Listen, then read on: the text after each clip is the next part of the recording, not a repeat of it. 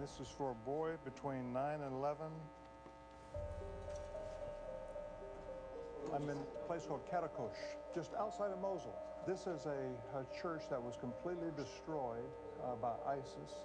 As we were coming through, one of our team discovered one of the Operation Christmas Child shoe boxes. I don't know who gave it, who sent it, but it touched the life of a child at one point. And of course, we ask people when they pack a box to always pray. You never know where that box will go.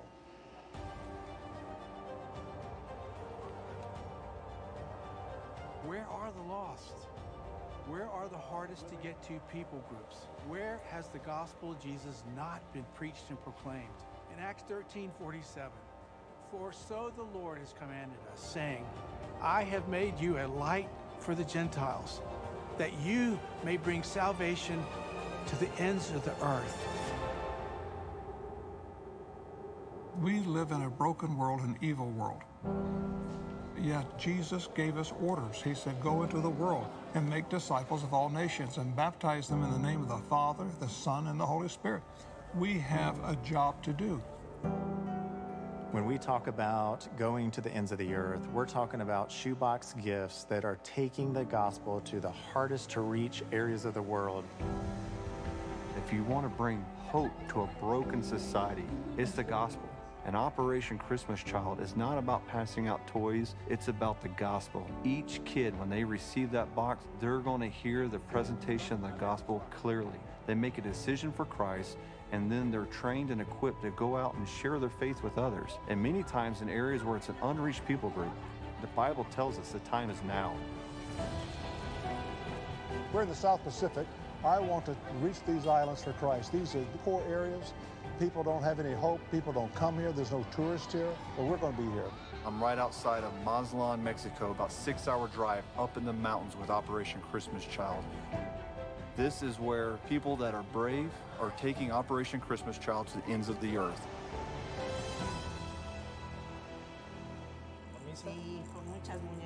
We need boxes that are packed by families, by churches and groups, but we also need boxes that are packed online. When you build a shoebox online, these are the boxes that give us access into hard-to-reach places of the world. We go at great lengths, great effort to take these boxes to children in the most remote parts of the world. It's an incredible journey. You know, the mission of Operation Christmas Child never changes. Children are coming to Jesus. Children are coming to faith. Children are being discipled. And children are taking the gospel to the ends of the earth.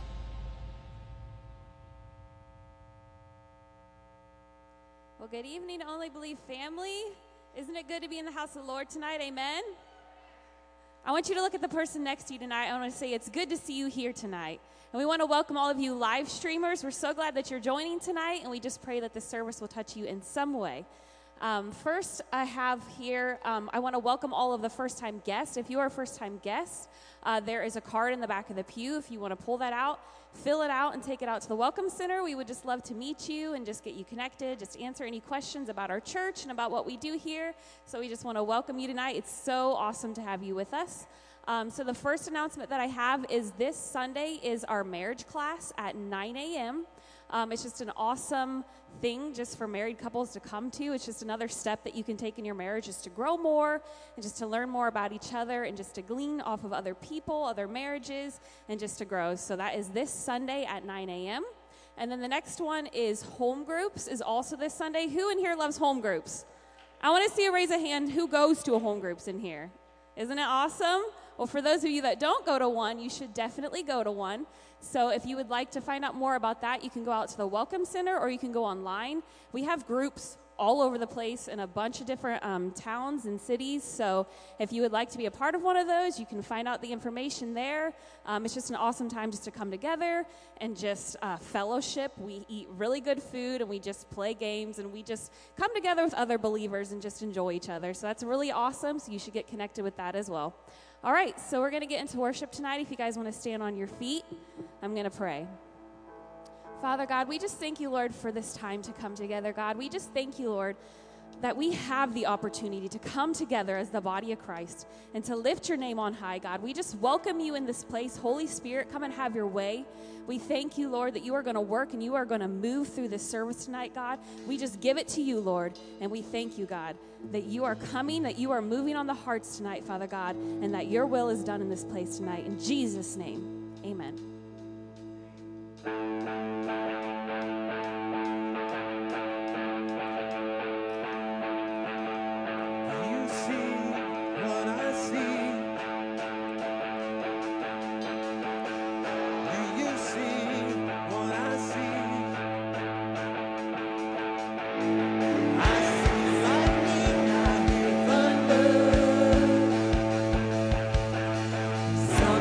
Stirring 6 feet under. Dead things coming back to life again. I believe there's about to be another resurrection.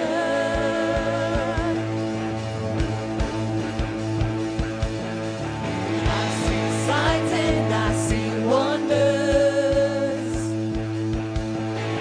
I see bursts of living color. Coming back to life again. I believe there's about to be another resurrection.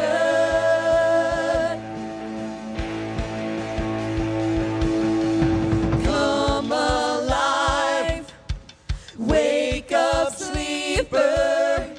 He is risen.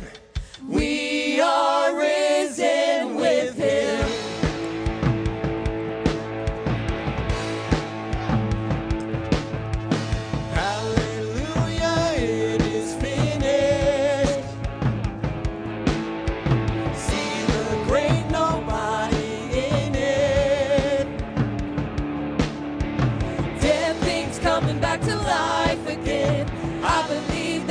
To be another resurrection. Resurrection. Come alive, wake up, sleeper. He is risen. We are risen with him. Paradise flung wide open. He is risen. We are risen with him. Alive. Wake up, sleeper. He is risen.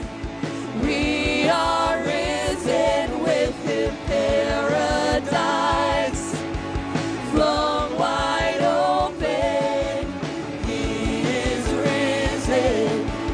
We are risen with him.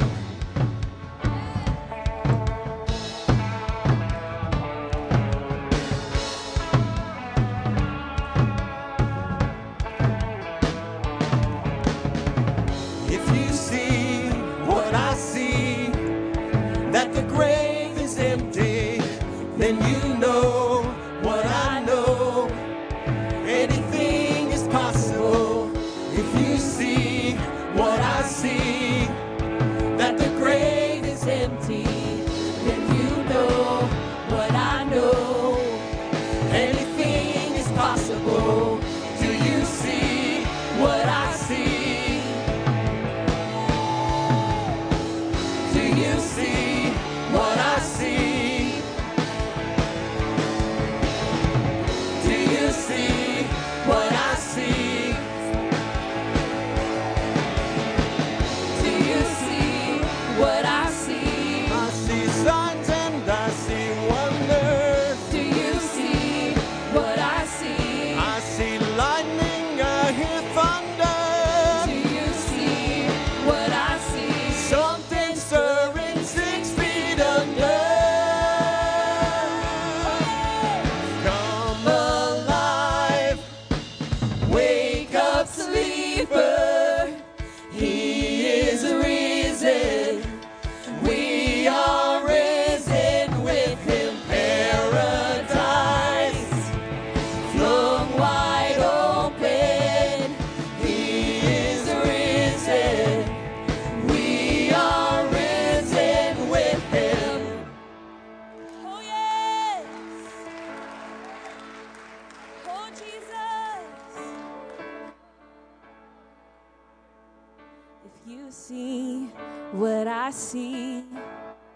that the grave is empty, then you know what I know.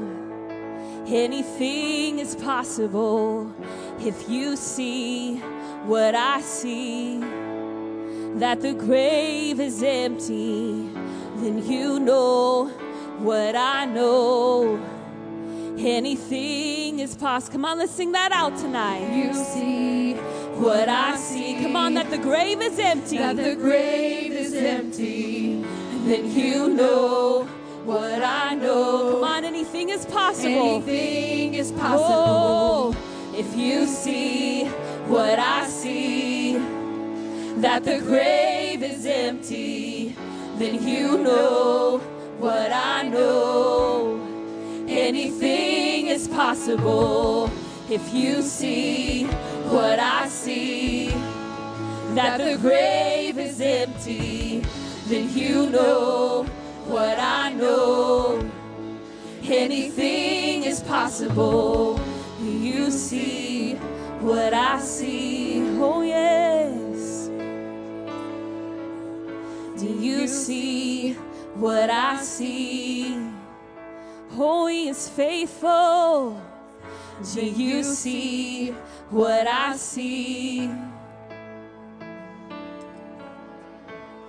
Do you see what I see? Oh, yes.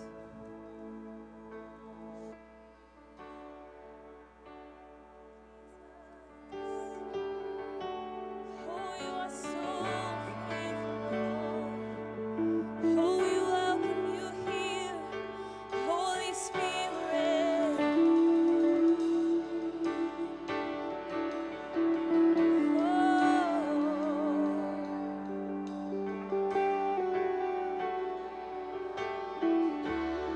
And there's nothing worth more that could ever come close. Nothing can compare. You're our living hope. Your presence, Lord.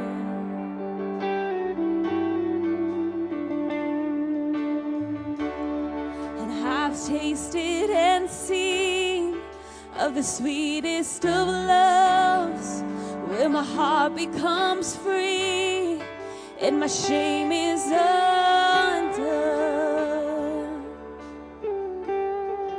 Your presence, Lord.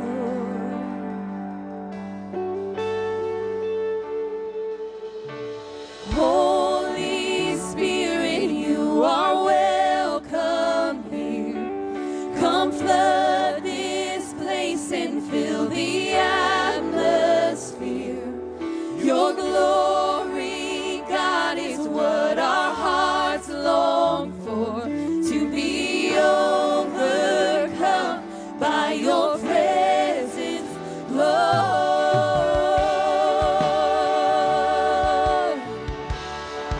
Your presence, Lord.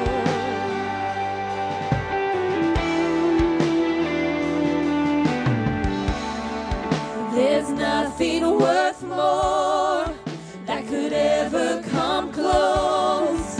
Nothing can compare. You're our living hope. Your presence, Lord. Oh yes. And I've tasted and seen of the sweetest of loves, where my heart becomes free and my shame is undone.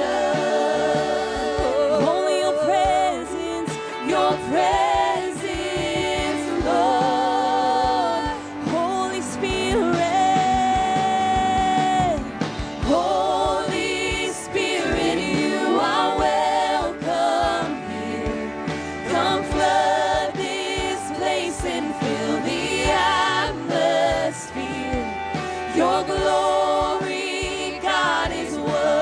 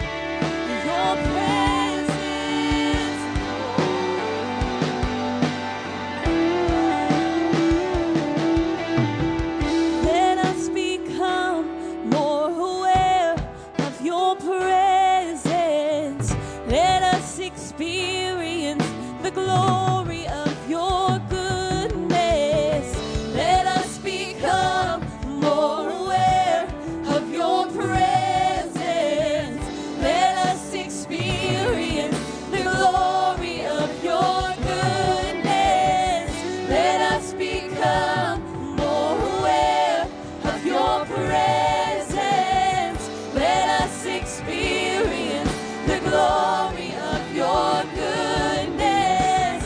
Let us become more aware of your presence. Let us experience the glory of your goodness. Oh, Jesus. Holy Spirit, you are welcome here. Come flood this place and fill the atmosphere. Your glory, God, is what our hearts long for. To be overcome by your presence, Lord. And Holy Spirit, you are welcome here. Come flood this place and fill the atmosphere. Your glory, God, is what our hearts long for. To be overcome by your presence, Lord. And Holy Spirit, you are welcome here. Come flood this place and fill the atmosphere. Your glory, God, is what our hearts long for. To be overcome by your presence, Lord. And Holy Spirit, you are welcome here. Come flood this place and fill the atmosphere. Your glory, God, is what our hearts long for. To be overcome by your presence, Lord.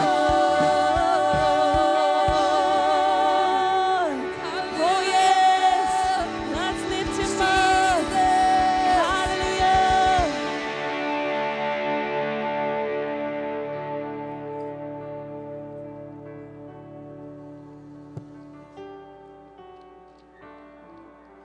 Well, good evening, family of faith. Well, today I came home early from the office to put a short little thing together for the offering. And after I finished it, I got the email from Pastor Dosick that I get daily. And what he sent me was what I just put together, basically. So I'm just telling you, I didn't take his notes. I had mine done first. But, you know, I believe God loves a cheerful giver. And it's just something we need. I'm going to speak briefly about tonight. But 2 Corinthians verses 9. Let's start at 6. But this I say, he which soweth sparingly shall reap also sparingly, and he which soweth bountifully shall reap also bountifully. Every man according as he purposed in his heart, so let him give, not grudgingly. It's something to think about how we're giving. Do you ever give because you think it's expected of you, or because somebody might be watching? Or how are you? Whenever you give, what's your attitude? Or of necessity, for God loveth the cheerful giver. Just think about that. God loves a cheerful giver. We're supposed to be happy when we give. You know, Psalms 15:12 says that everything belongs to God. You know, we're his stewards here tonight, and that's what you have came from God. You may have worked for it, but who gave you the job? Who's got you living in this dispensation of time? You could have lived 100 years ago. You may think things are tough, but actually we're living in a blessed season, a very blessed season.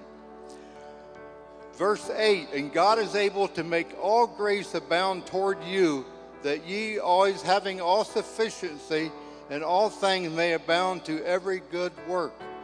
Verse 10, now he that ministers seed to the sower both ministers bread for your food, and multiply your seed sown, and increase the fruits of your righteousness. I want to turn to 1 Corinthians 13:3, and it says, and though I bestow all my goods to feed the poor, I've given everything I had to feed the poor, and I gave my body to be burned. But if I have not charity, or if I have not love, it profiteth me nothing. If I don't have love, it profits nothing. So I think tonight we're showing that these few verses shows that our motivation, the motivation we have and the way we give in our heart is very important to God. We should give in love and be cheerful about it. God wants you to give not to meet the needs of the house, although that is a reason to give, because it costs money. The electric people like to be paid. But God wants you to trust Him as your source, and He wants to bless you and I. God wants you blessed more than you want to be blessed. So this is something to meditate and roll over and pray about, is our attitudes when we give, and whether we're giving in love and whether we're cheerful. So Father, tonight I ask you to speak to every heart that which you would have us to give. And Father, we thank you for the blessing of the Lord that maketh rich. He adds no sorrow with it. And Father, we thank you as people give with a cheerful heart, out of love for you and the house of God, that Lord, we can trust you to meet each and every need we're faced with. Anybody here tonight that's got a burden on their shoulders, that's worried about a need, Father, we can trust you and we can expect you to come forth. You've not seen your seed, the righteous forsaken, or his seed begging bread. And Father, we praise you for you're our provider. And bless the seed that's sown tonight. Bless the offerings in Jesus' name. Amen.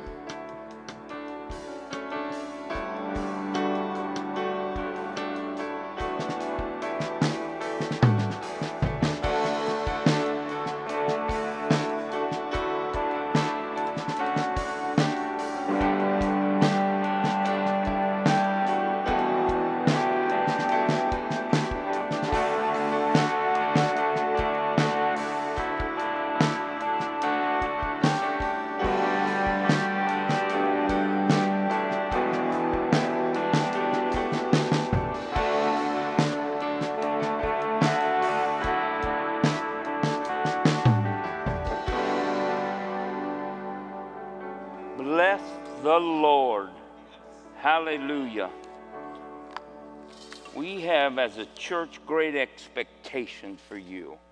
We want you to know God. I want you to know Him, not just know about Him and have one-time encounter, but we want you to grow to know God. We want you to find freedom in the small groups that we have that happen periodically through the year on Wednesday nights. We also want you to discover your purpose by becoming a part of the church. Once a month they offer First Step. We want you to be a part of that. And then we want you to make a difference. In other words, get involved, get connected, and get on a dream team. Praise God.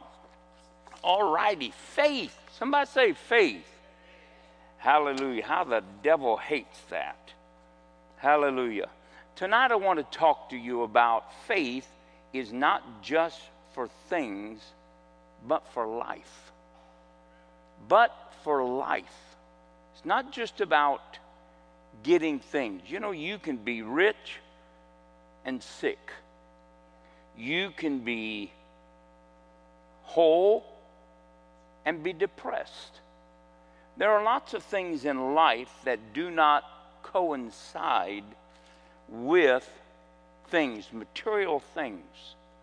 And so tonight I just want to talk to you a little while about that faith is not just for things, but for life.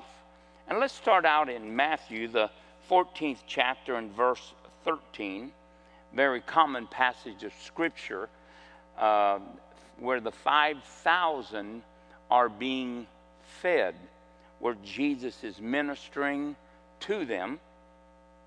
And it says in verse 13, when Jesus heard of it, he departed thence into a ship into a desert place apart, and when the people had heard thereof, that they followed him on foot out of the cities. And Jesus went forth and saw a great multitude, and was moved with compassion towards them, and he healed their sick. And when it was evening, his disciples came to him, saying, this is a desert place. In other words, there is no provision here. And he said, and the time is now past. Send the multitude away, that they may go into the villages and buy themselves victuals.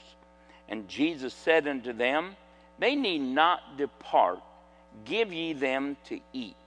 And they say unto him, we have here but 5 loaves and 2 fishes. And he said, bring them hither to me. And he commanded and the multitude to sit down on the grass, and he took the 5 loaves, and he blessed and brake, and he gave the loaves unto his disciples, and his disciples to the multitude. And they did eat, and they were filled, and they took up the fragments that remained, 12 baskets full. And they that had eaten were above 5,000 men, besides women and children. Life happens. Life comes upon us suddenly. Life comes up in a way that we don't have any resources to deal with what comes upon us. And, it's been said that, life just happens. And it happens to the good, it happens to the bad, and it happens to the ugly. It just happens. And it seems like many things in life that happen suddenly.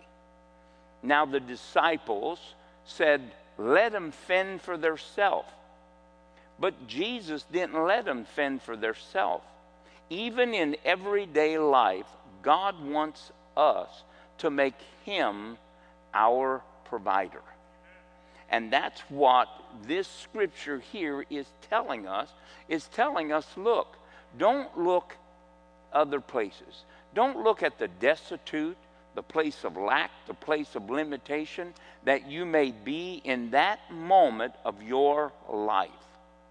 But in that moment of life, look to Jesus, the one that can answer and meet all of your needs and your provision. Now, they did it by faith.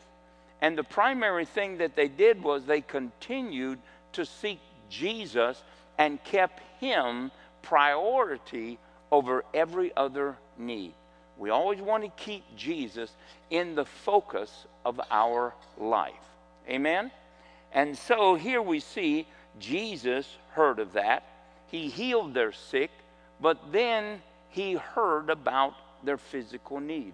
Jesus is interested in our physical need. And our physical needs, our financial needs, our emotional needs, our family's needs. Jesus just wasn't about ministering to one segment. He said he ministered to the men, the women, and the children. And that is an act of faith that we include Jesus into our everyday lives with our families. Now let's go to Mark, the 5th chapter and verse 25. And I think this text has probably been read by more people and preached on by more preachers than needed. But We're going to read it, and it's about the woman with the issue of blood. And it's in Mark, 5:25. And a certain woman which had an issue of blood 12 years, and had suffered many things of many physicians, and had spent all that she had, and was nothing bettered, but rather grew worse. When she had heard of Jesus, she came in the press behind, and she touched his garment. The reason that she did so was because she had said in her heart that if I may touch but his clothes, I shall be whole. And straightway the fountain of her blood was dried up. She felt in her body that she was healed of that plague. And Jesus, immediately knowing in him that virtue had gone out of him, he turned him about in the press and said, Who touched my clothes? And his disciples said unto him, Thou seest the multitude thronging thee, and sayest thou, Who touched me? And he said, and he looked around and about to see her that had done this thing. But the woman, fearing and trembling, knowing what was done in her, came and fell down before him and told him all of the truth. And he said unto her, Daughter, thy faith hath made thee whole. Now go in assurance that it has been accomplished, and be whole of thy plague. Here we see something very unique. Jesus said, Woman, thy faith. Now, every person has faith that is born again. They have in Romans 12:3 the measure of faith. They have faith that overcomes the world, 1 John 5:4 and 5. Faith in a believer's life is really not a problem. Whatever it produced one time, it will produce perpetually, time after time. So let's realize that our faith produced what? Salvation. What is salvation? It's not just forgiveness of sins, but it is a forgiveness of sins. It is a redemption of a life.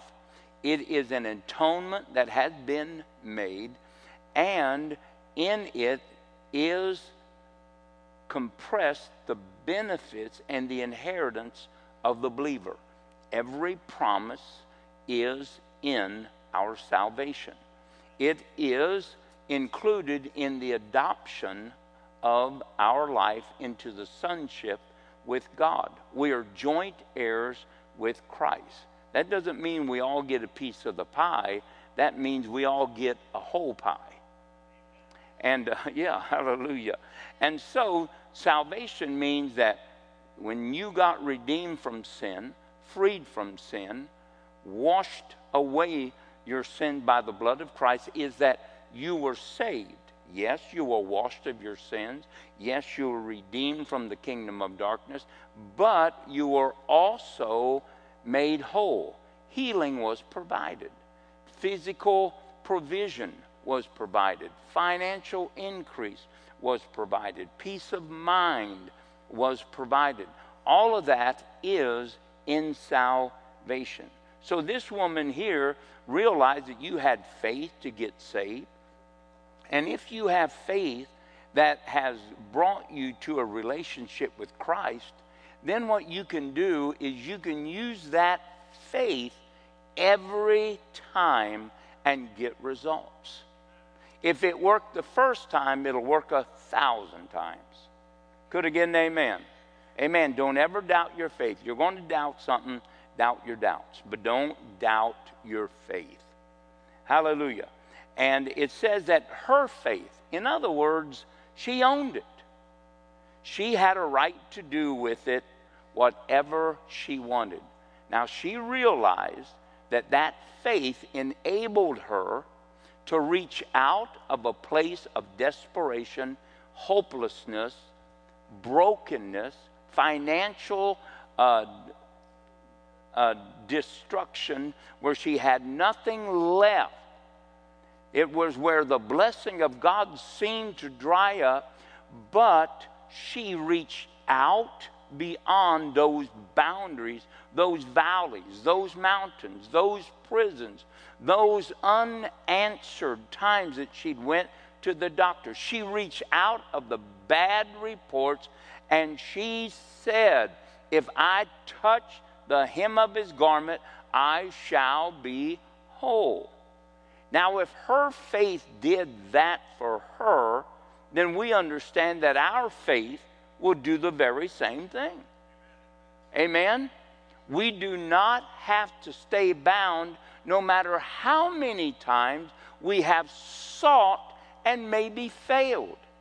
You know, I'm sure that she thought about every time she went to the doctor, this is the guy.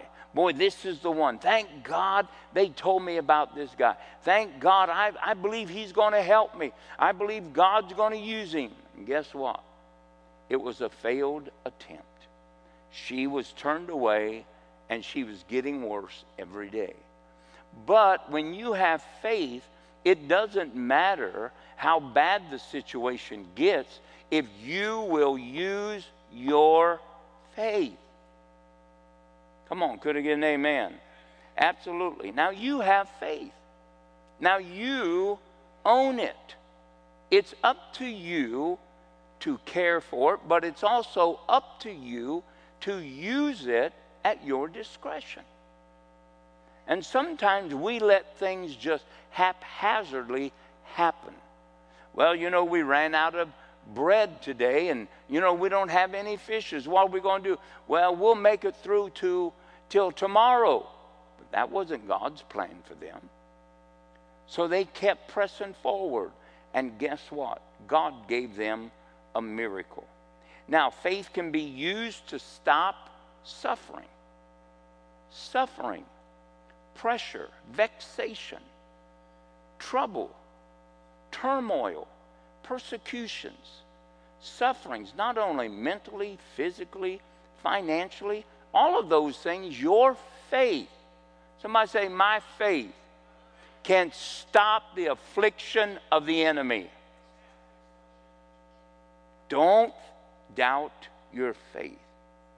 It can be used to stop the loss of blessing. She lost everything that she had. Now, I don't know what type of woman of Abraham she was, but she had something to lose, and she lost it. She probably lost more than that. She probably borrowed from friends, from in-laws and, you know, relatives and all that. She borrowed until there was nothing left to borrow on. She was broke. She had nothing. There was not another step for her to take except a step of faith. A step of faith.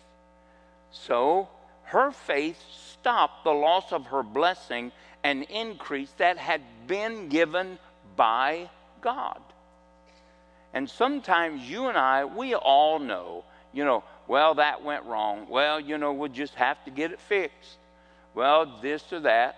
I'll tell you, sometimes it seemed like all of the utilities, the manufacturers, all of the washers and dryers and refrigerators and dishwashers, they all have gotten together.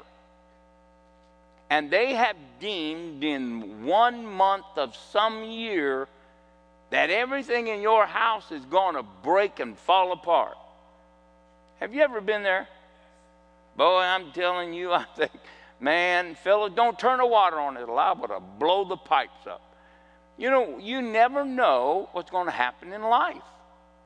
But I'm telling you that this woman right here used her faith to stop the adversary from stealing her increase. Stealing her increase. So let's not let the devil steal. Let's stop him from stealing.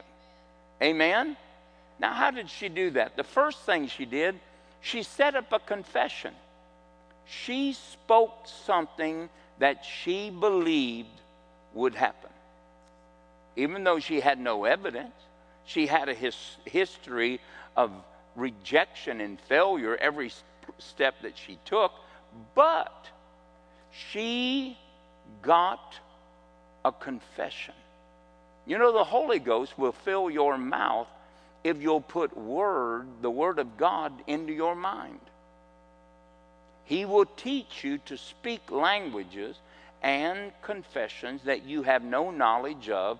1 Corinthians, the 2nd chapter, verse 9 on down through 16. What does that mean? That means that when you put the scriptures in, you think about them. And pretty soon, your mind gets filled with the Word, and your confession is born. And when you start saying that, then there is a follow-up act. There is a follow-up act. In other words, you take action. You do something. You do something. You have a confession, and you follow your confession. Why? Because you believe it's going to happen. Amen? And so we want to have a confession. Put the Word of God in there. If you're constantly fighting finances, if I was you, I would start putting scriptures in about God blessing you and increasing you and so forth. I would do that so that the Holy Ghost can teach you or give you or form you a confession. And you know, what you say is how you act. You know that? Absolutely. Praise God. So, we understand that confession is based upon a revelation of God's Word given to us as we fill ourselves with it. And then once you get the confession going, you will begin to respond in like manner. Why did she touch the hem of his garment? Because she said, if I touch the hem of his garment, I shall be whole. That's why she did it. Now, after her confession, she had an action. And that action brought a breakthrough. So, keep doing or saying your confession and keep acting what you have set in motion, and that will put in a combination of a miracle for your life. A miracle for your life. Now, victory comes when we do those things. Could I get an amen? Yes, absolutely. Please don't doubt your faith. Don't doubt the simplicity of the formula. Don't doubt it. Put the Word in. Let the Holy Ghost teach you how to express your faith, and then you set things in motion. Amen? It'd be like this. It'd be like, let's say you don't have a job, you don't get up, I don't know what, and you are just limited every week, never have enough. And, so what happens is you go to the scripture and you start saying that, you know what, the Bible says, when I give, it'd be given back to me. Oh, that's pretty cool. Hey, man, I listened to Gerald today. God loves a cheerful giver. And God gives seed to the sower. So if I sow, he will multiply that seed sown. Well, you know what? Pretty soon, you start saying that. Instead of saying, well, we don't have enough. Well, just like last week. Well, we're us short again. No, pretty soon you start hearing this voice. When I give, it's given back to me.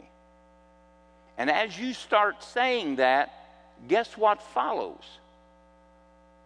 An action where you put seed into motion. And you keep that confession going, and you keep that seed going, and as you do, victory breaks forth. Hallelujah. Don't ever give up. Don't ever think that nothing is working, because God is always working behind the scenes.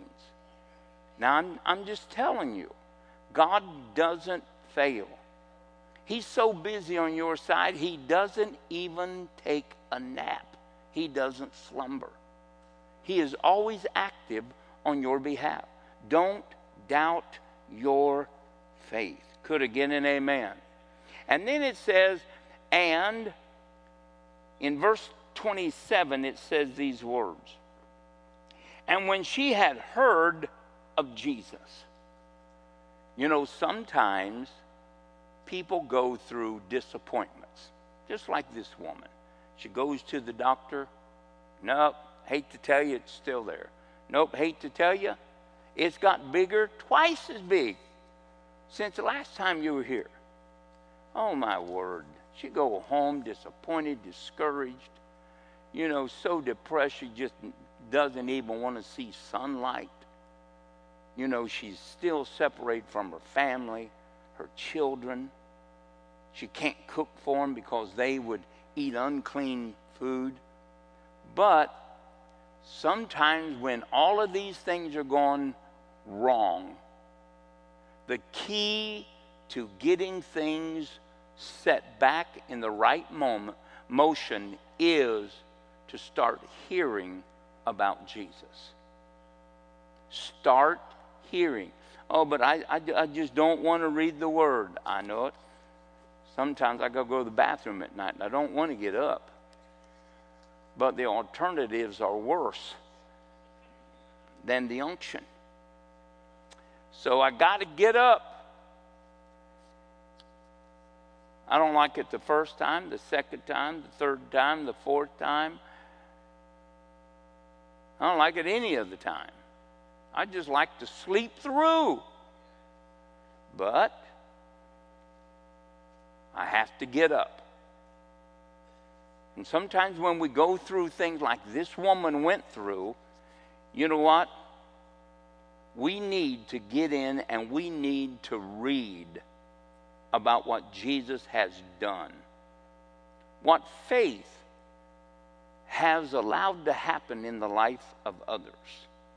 And as we do, unstable, weak, weary, even dead, inactive faith, which she had, because she could have went to the tabernacle or the synagogue anytime she wanted, 5 days a week, 6 days a week, and she could have been healed. But her faith was just so beat up. But she heard of Jesus. She heard of Jesus. And I'm telling you, hearing about Jesus is like taking vitamin B. It'll charge you. It'll get you going. It is health to your soul. And so as we start hearing about what Jesus has done, it will cause our faith to become active again. It'll cause it to be resurrected and stirred. It'll cause us to begin to believe that, you know what? It was possible for them. It's possible for me. We begin to hear about what Jesus has done for others, then we know what he'll do for us. We begin to hear about what Jesus has planned for us, we begin to speak about it. What he's done for us, what he will do for us, and what he desires to do for us. When we start reading it, you may think that it's not doing anything, but I'm telling you, this is the word of life. And the Bible says that he has sent his word to heal us and deliver us from all our destruction. And he does that by resurrecting beat up, weary, downcast, inactive, and dead faith.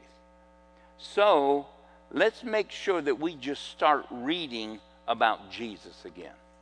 Amen? Start reading what he has done for you and I, what he has done for others. Praise the Lord. Mark 4:35, we know that faith stopped what looked like the inevitable. This ship is going down.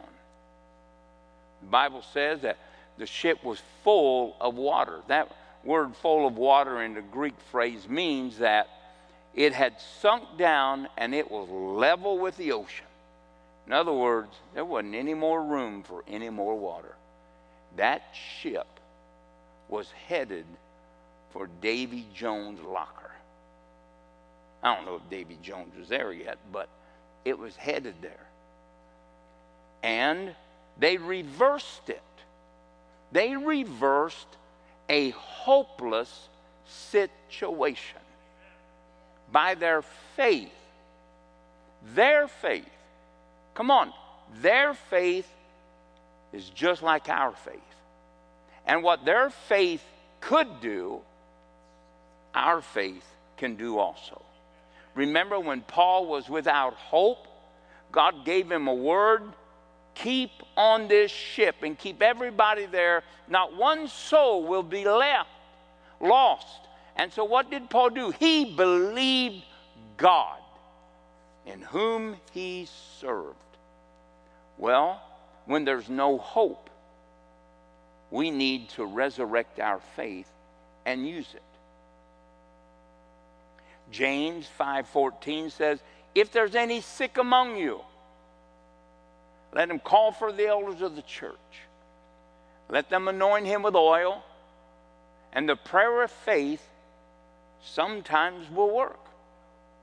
No, the prayer of faith shall save the sick, and the Lord Jesus Christ, just like he got up out of that boat and dealt with a problem, he'll get up, he'll visit you, and he will stop sickness in its tracks.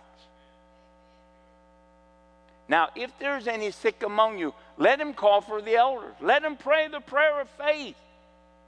But if you don't, I'll still love you. We'll still be in church together. We'll still be a part of the family of faith. But you'll still be sick. See, it's not up to God to do anything except make provision. But God can't have access unless there is a willing, agreeable participant that gives him access. Amen? So we don't have to be sick. You know that our faith can deliver us from being taken again captive by the devil. He that committeth sin is a servant of sin.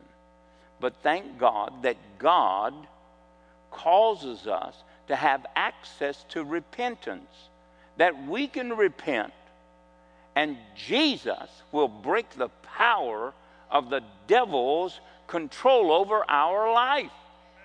And he will cleanse us from all unrighteousness and restore blessing and bring victory back to our life. Now that's what God will do. Hallelujah. And then Galatians 4:18. Think about this. Well, let's go to Galatians 4:18. Paul talking about how people are saved. It's not just about us preaching. It's also about us dealing with the things that keep them separated for any reason from God. I don't know why people don't come to God, but they have 101 reasons. But we need to pray that God will work them through those reasons and cause Christ to be born in their life. Galatians 4:18, it says this, but it is good to be zealously affected always in a good thing, and not only when I am present with you. My little children, of whom I travail in birth again until Christ be formed in you. Until Christ be formed in you. In other words, Paul says, I have given birth to the church at Galatia. This whole region of Galatia was not just won by Paul's preaching and by miracles. It was won because of Paul's using his faith to petition God that the souls of Galatia would come under conviction. And then not only did he give birth to their salvation, he then said, till Christ be formed in you. God needs us to use our faith on the behalf of other people. On the behalf of other people. I had a young man come to my house one time. I was a sinner. And his father-in-law and I drank together.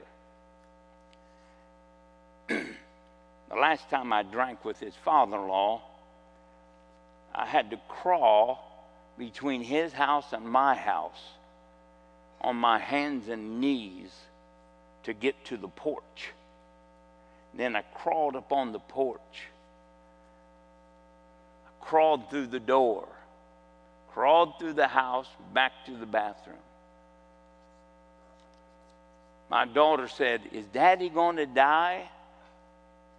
Her mother said, well, we can only hope. I was so sick, I never ever drank another 7. That was it, I was done. But his son-in-law came to my house one day. And he was talking to me, and I said, yeah, yada, yada, yada, yada, yada, yada, yada, yada, yada. Get out. You know, come on, just shut up. I don't believe that stuff.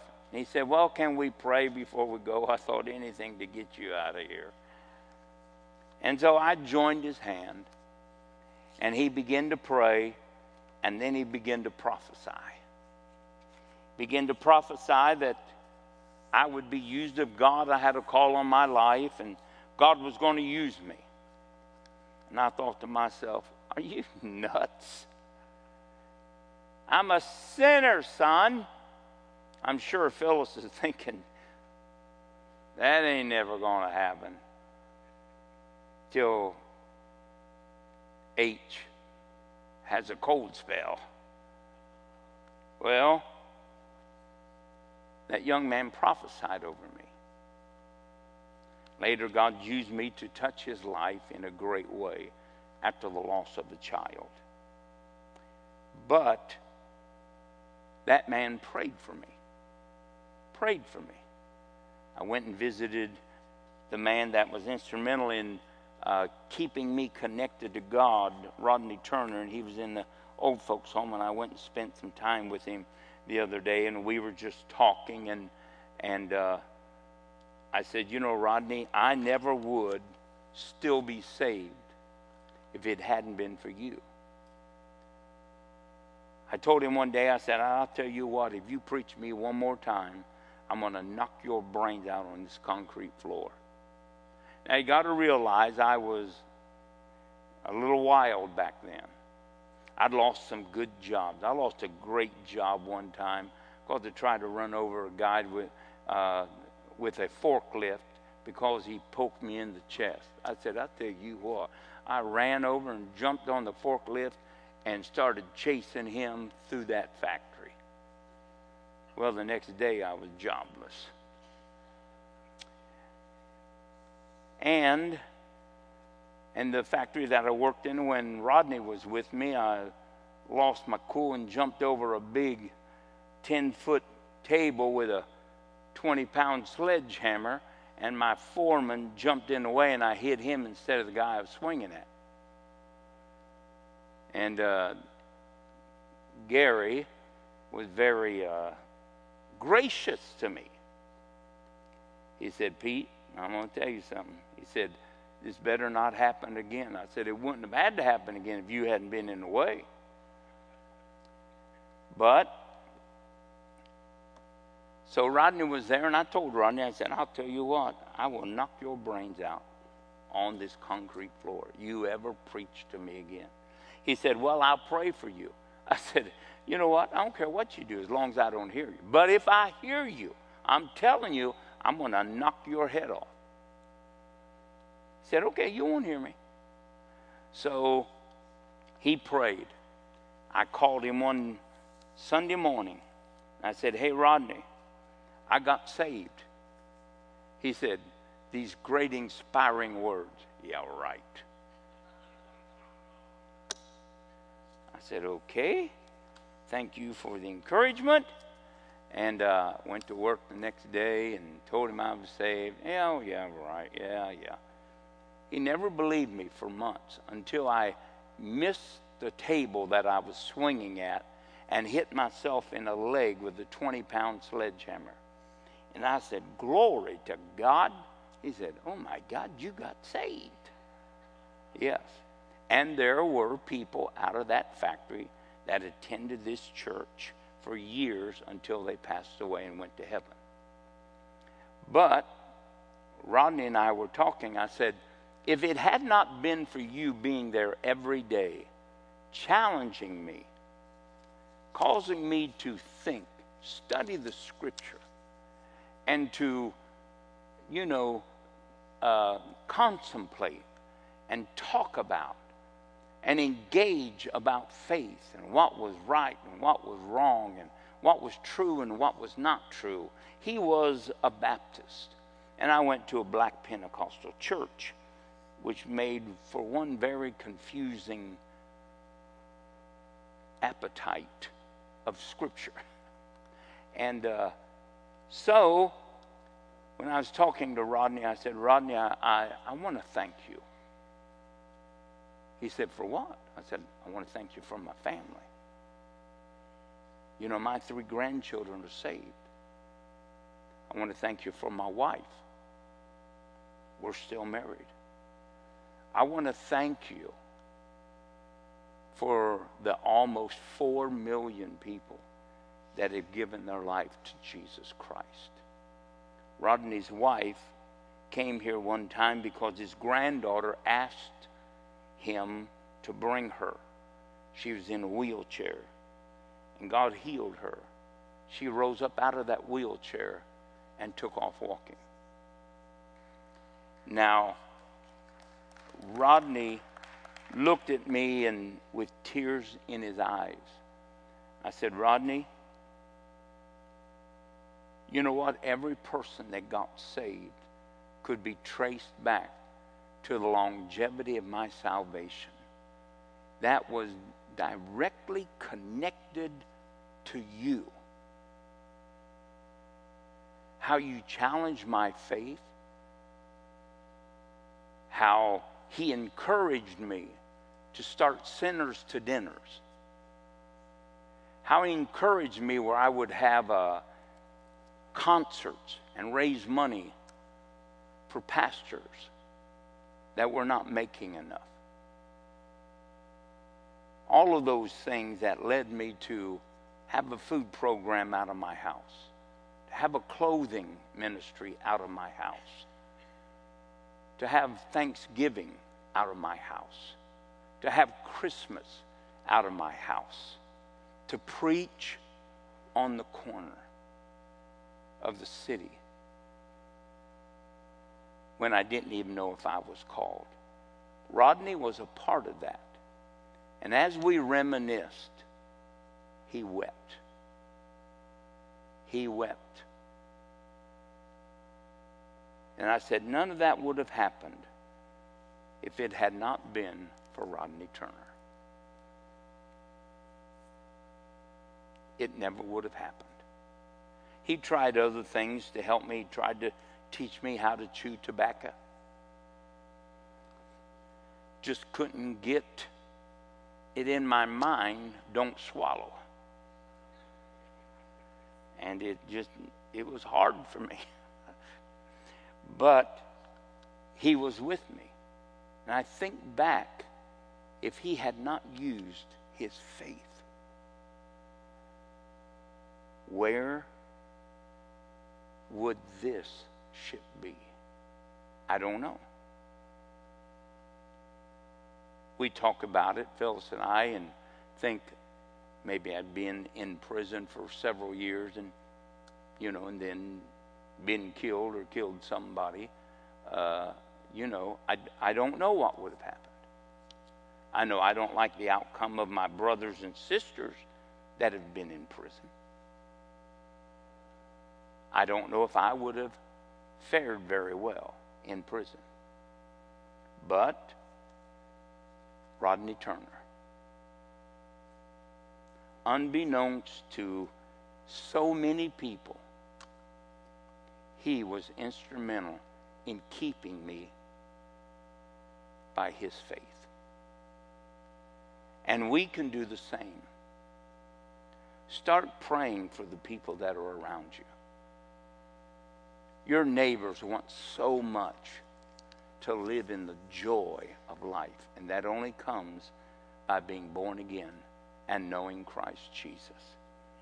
Paul said in Philippians 1:15 through 19, I know that what I'm facing and going through, that if you will pray for me, and God will supply the Holy Ghost, that it will turn to my salvation, and I will be victorious at the end.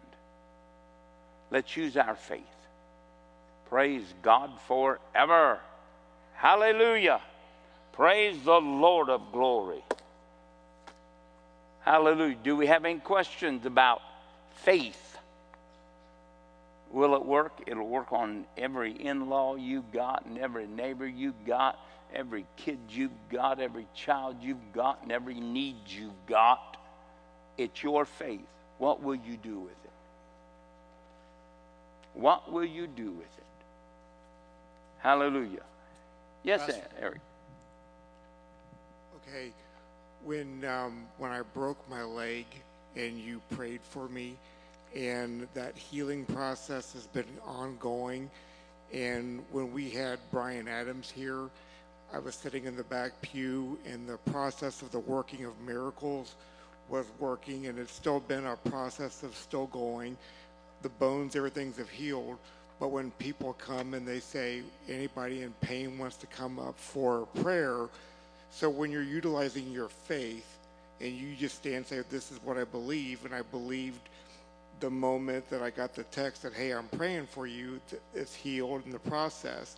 So if somebody comes and then offers for someone to come over to pray, is that kind of like a double standard of?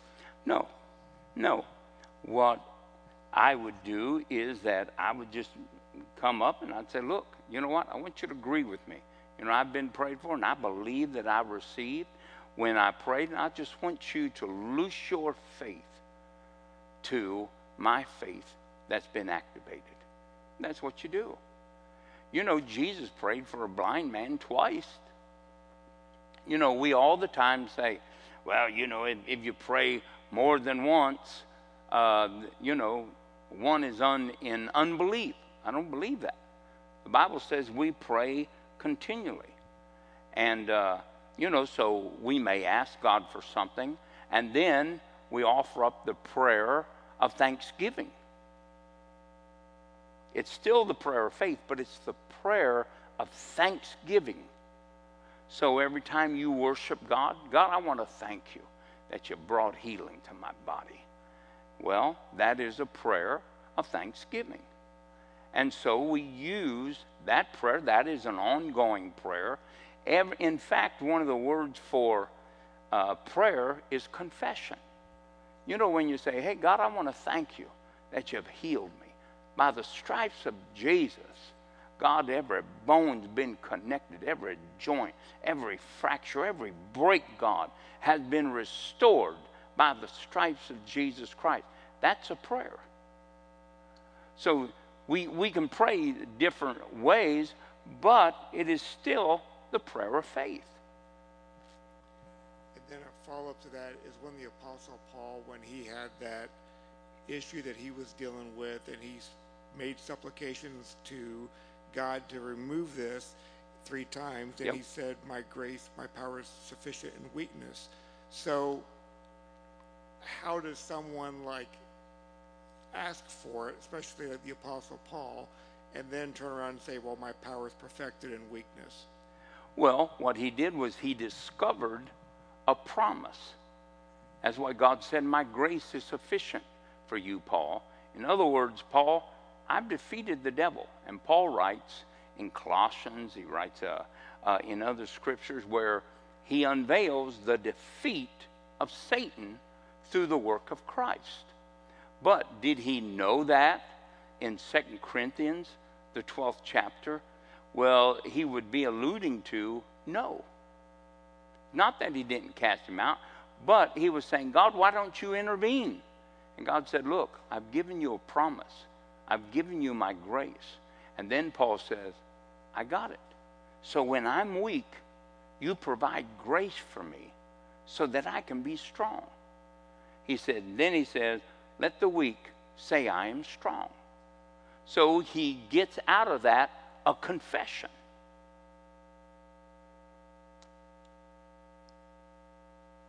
And look, we all grow in faith. You know, and there are great struggles when we're trying to say, you know, I used to struggle with prosperity and poverty. I said, God, you want me to give everything away, you know, and don't have this and don't have that, but you say you're going to bless me. How's it going to happen? And then just one day I just realized God wants to prosper me. Well, what about giving it all away? That's not a problem. If I keep my love levels right, giving is not a problem. And so I finally caught the grasp of it. But as we walk in these things, we grow in our faith, Mark. And we all grow to the point that we begin to understand and maneuver our faith with certain things. Sometimes you might go up when the speaker is here, another time you might not.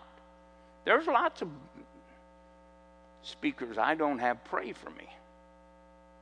Not that they aren't great people, and not that they aren't praying for everybody else. It's just I don't feel led to have them pray for me. And I don't have to be prayed for every time, you know. So we work our way through those things, Mark. But you keep your confession going. You keep it strong. And if you're going to go up, you feel like, you know what, I'd like for that guy to join me in my faith. Then ask him to come into agreement with me. And this is my agreement, is that I've been healed by the stripes of Jesus Christ. Okay? You understand? Is it? Okay. All right. Anybody else? Mm-hmm.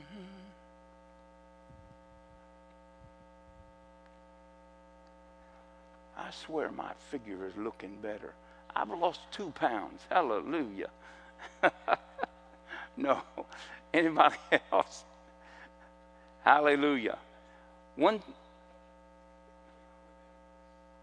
back there.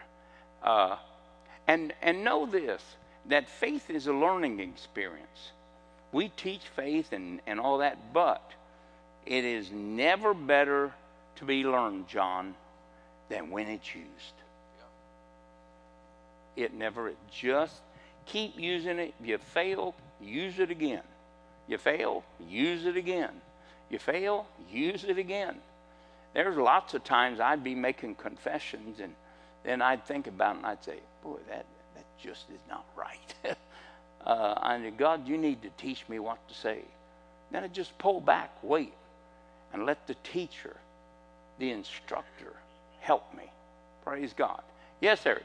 Yeah, the right shoulder's getting better. It don't feel like bone against bone.